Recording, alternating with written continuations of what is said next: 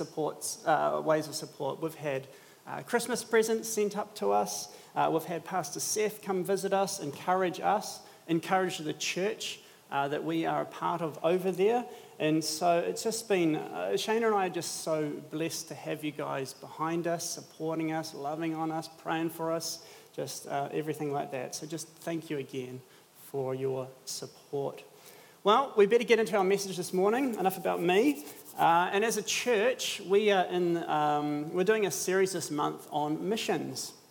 And so if you brought your Bibles with you today, you can go ahead and swipe across to Acts chapter 1, verse 8, or follow along up on the screen as Scripture comes up, as we continue to look at missions. And today we will look at three key areas, all found in the book of Acts. So we're just going to hang out in the book of Acts. And so these three areas are the call to missions, the cost of missions, and the challenge of missions. So nice and easy to remember: the call, the cost, and the challenge of mission. So let's jump straight into Acts chapter 1, verse 8, where Jesus says, "But you will receive power when the Holy Spirit comes on you, and you will be my witnesses in Jerusalem and in all Judea and Samaria and to the ends of the earth." Jesus is telling us that mission starts in Jerusalem, right? And it will expand ever increasingly outwards into the entire world, until it covers the entire world, until the whole world has heard the good news. And again, I want to hammer home just what Pastor Seth said when he kicked off this missions month, and that is we need to be challenged to think that missions isn't just about what happens over there, way over there. No, missions starts here. It starts right in the city where we live. We're called to be witnesses of God's grace, His mercy, and forgiveness. That's what I did before I went to Southeast Asia. That's what I did while I was in Southeast Asia, and that's what I'm doing right here, right now in this city, being a witness to Jesus and for Jesus. So we are looking forward to going back to Southeast Asia, but until we go back, hey, guess what we're going to be doing? Yeah, we're going to be witnesses, we're going to be missionaries right here. Because that's what Jesus said to His disciples, didn't He? Start in Jerusalem and go from there. And I love how Jesus said to start in the city first. Start in Jerusalem. He singles out this city, even though Jerusalem was part of Judea, right? So He's going to say go to Judea, but naturally that would mean Jerusalem as well. But He singles out Jerusalem. Why? I think it's very significant because cities are very important. Cities is where culture is formed and shaped. It's where the economy is propelled from. Cities are where laws are made and where the entertainment industry is made, right? It's where education, arts, science, it all comes out of the city. It's where cultures and religions meet.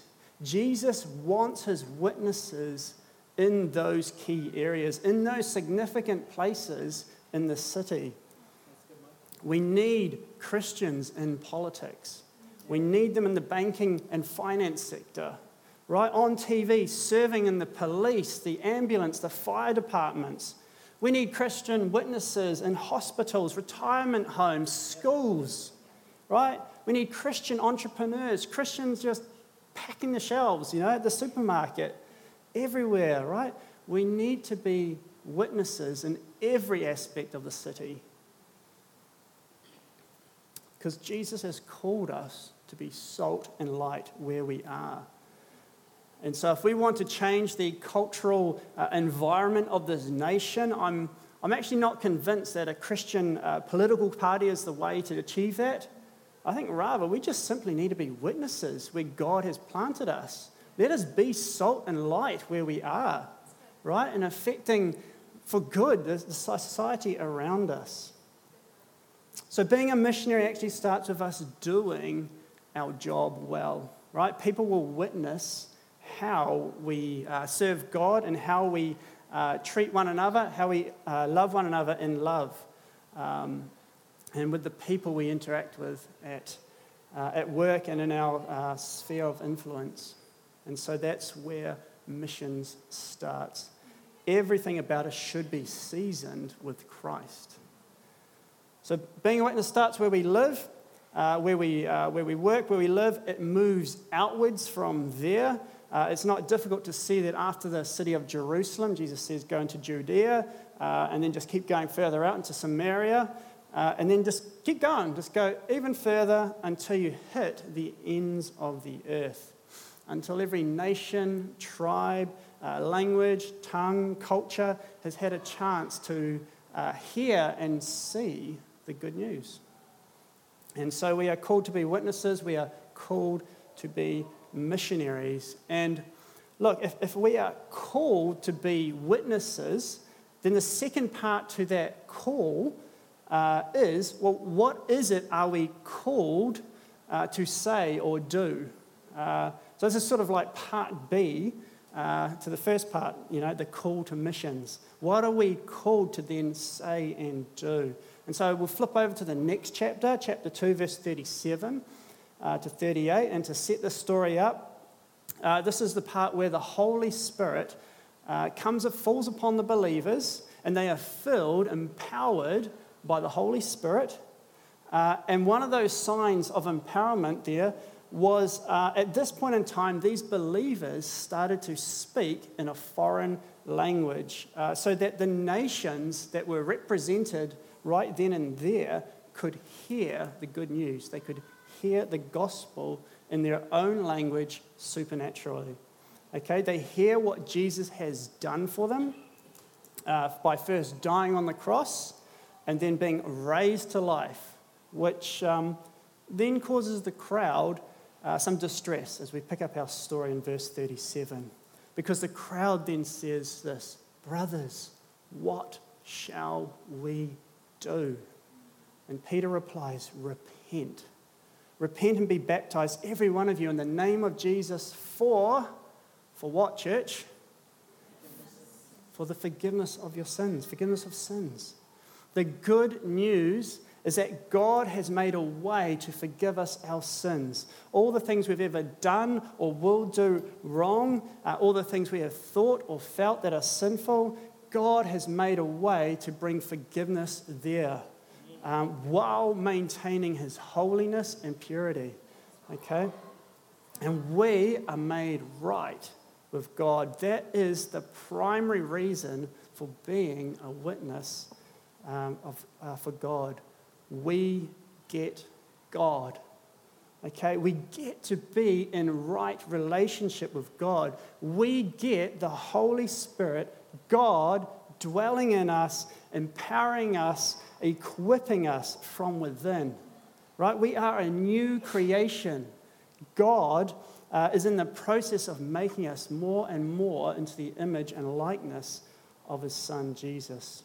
And this call to repent and turn to Jesus is repeated over and over and over again in the book of Acts and the New Testament, the entire Bible, right? It's kind of the mega theme of the Bible. Acts 3, verse 19. So again, we just go to the next chapter. Repent then and turn to God so that your sins may be wiped out and that times of refreshing may come from the Lord. Right? The Bible says, come, right?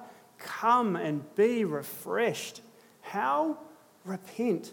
Repent. Turn from your sins. Turn to Jesus. Have God dwelling inside you. You will be made right before God the Father through Jesus' death and resurrection, empowered by the Holy Spirit. Right? And then the next chapter, chapter 4, Peter and John, they are dragged before the Sanhedrin, right? So these are the rulers, the elders, the teachers of the law, religious leaders. And again, what does Peter declare to them? What does he say to them? Hey guys, God wants to bless your life. God wants you to have more money. You need to be pain-free? No. What is of absolute importance To Peter, what is of absolute importance? It's the same thing. It is by the name of Jesus Christ of Nazareth, right? Salvation is found in no one else, for there is no other name under heaven given by men given to men by which we must be saved, right? Are you picking up on my point here?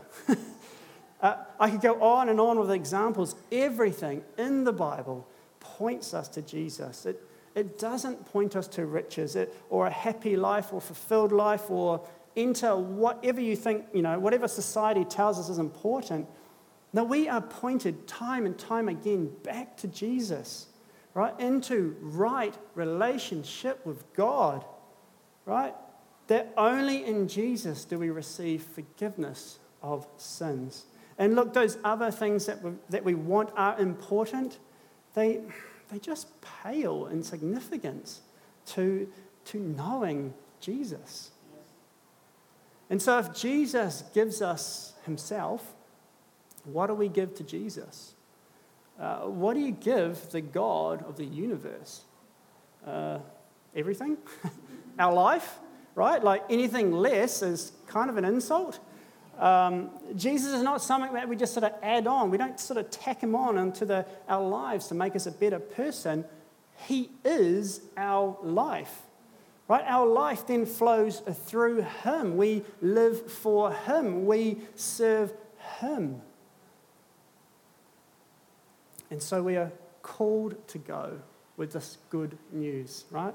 Whether it's to this city, the countryside, or to the ends of the earth, we are called to be witnesses of how much God loves us by both showing and telling people about this love.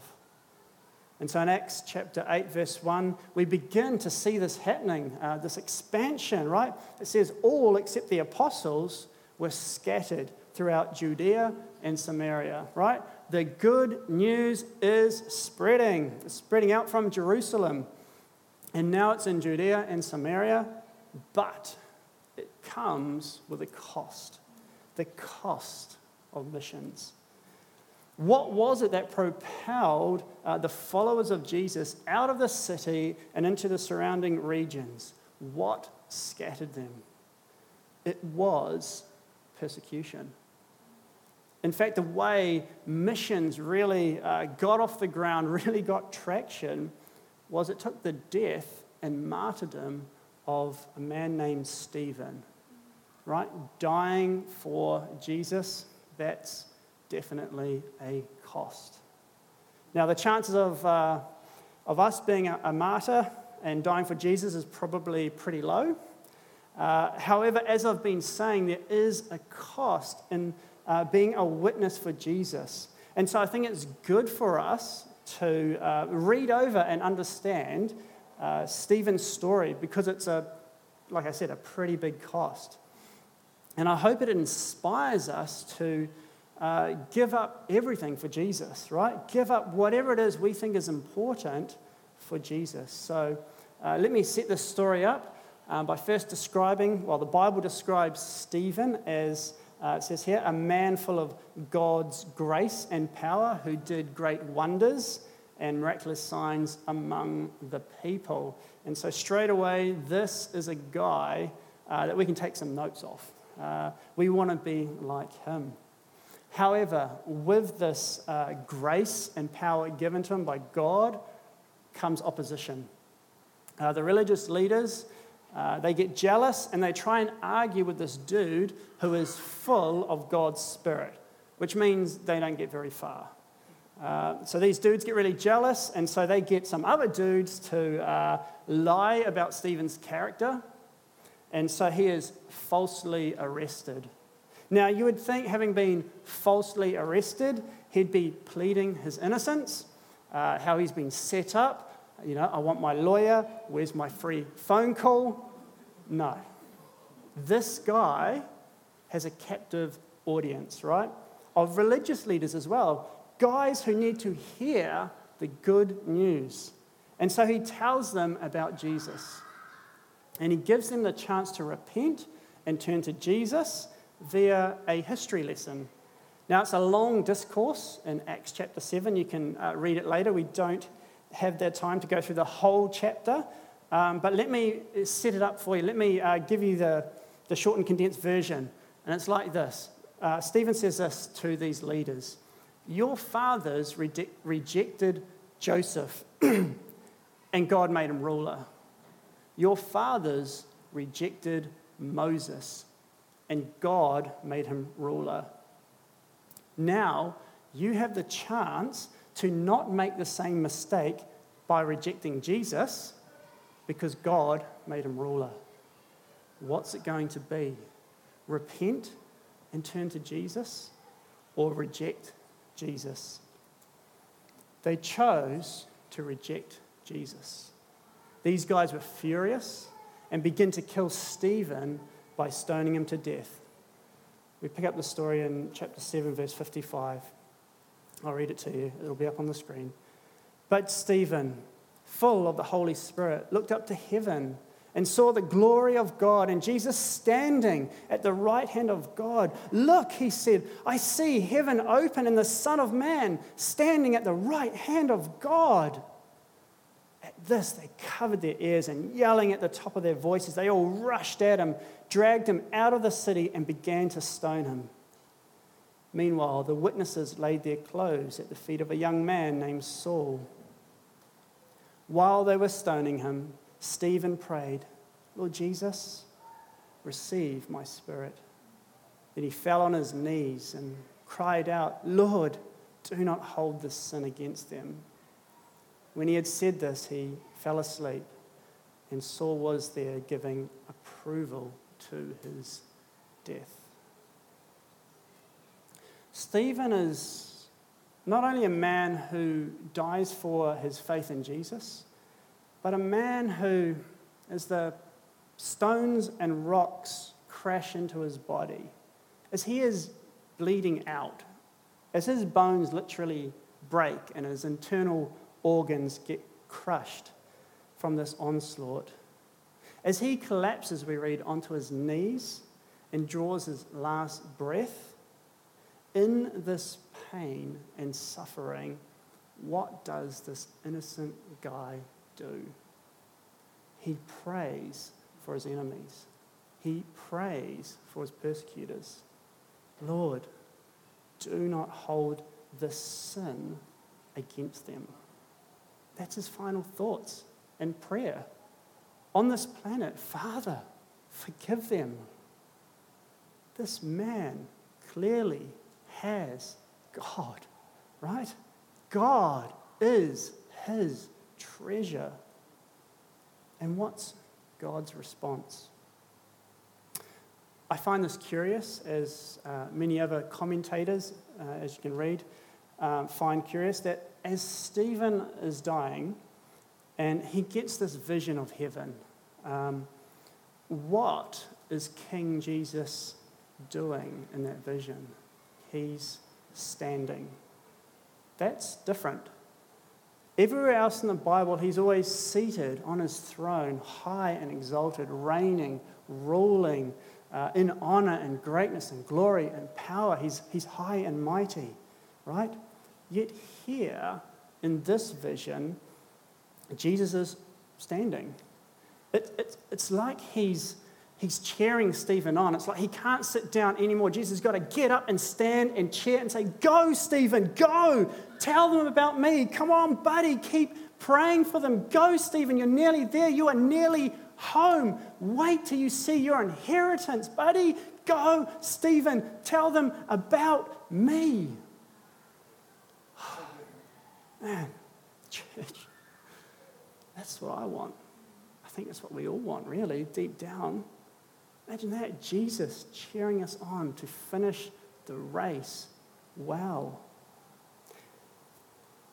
And look, I want to be able to hear his voice and know what to do in that sort of difficult situation. It takes wisdom and prompting from the Holy Spirit to know what to do in those difficult life situations. Because, later on in Acts, the Apostle Paul, when he's arrested, on some occasions, he questions and challenges, hey, why are you arresting me? This is not legal.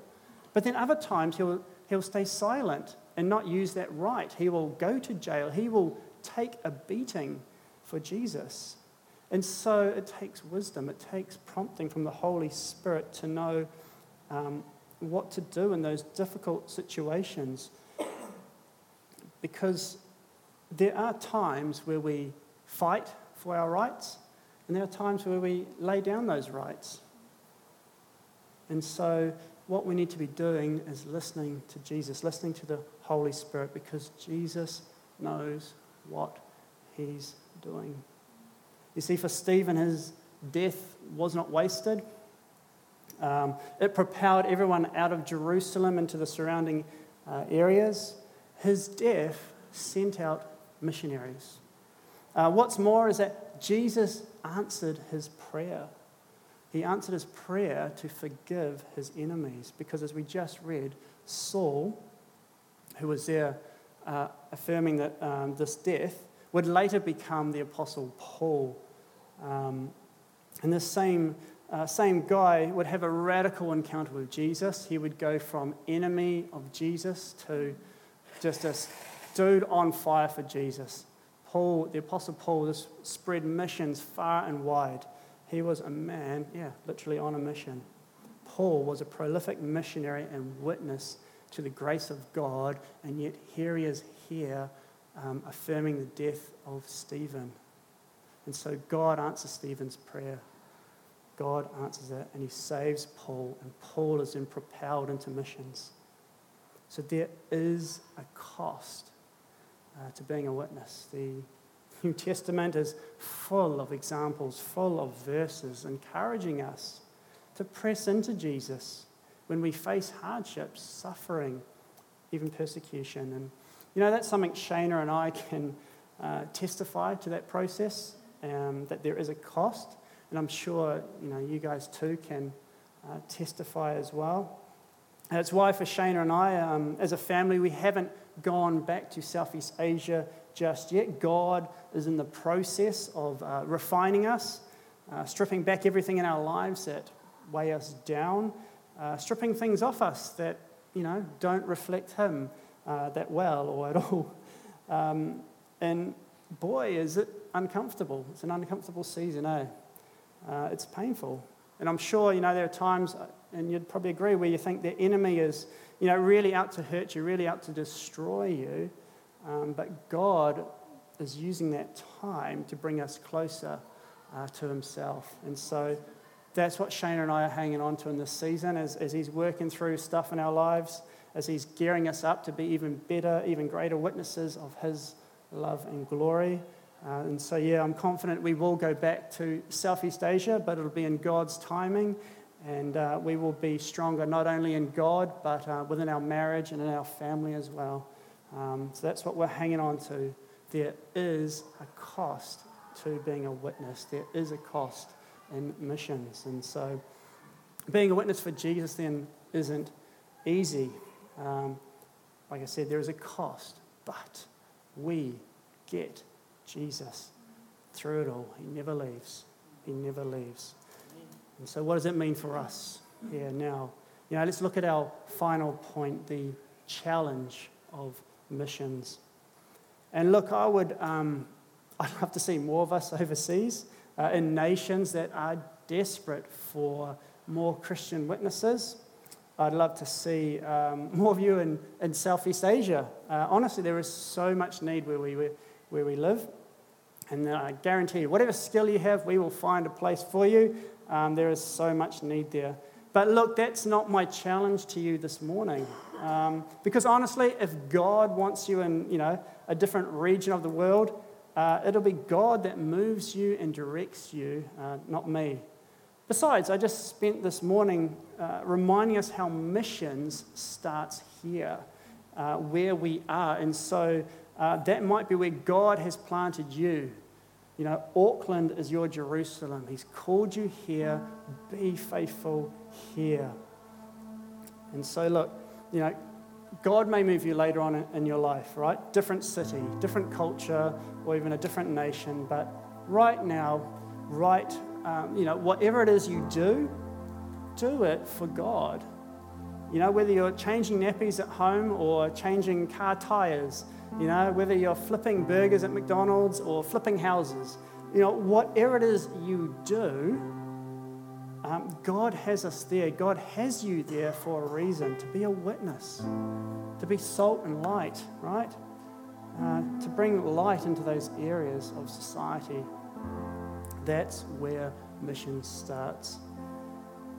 And like I've already said, I doubt we'll become martyrs like Stephen, and I'm not asking God to prove me wrong here. But what I do want to take away from that example of Stephen's death is his passion and his love and his hunger for Jesus at any cost. At any cost. He didn't care for riches, for fame, for family, you name it. He just wanted Jesus, right? Jesus was enough. And so everything else about his life flowed out of that, right? Out of that simple point. Love Jesus and then love others, even your enemies.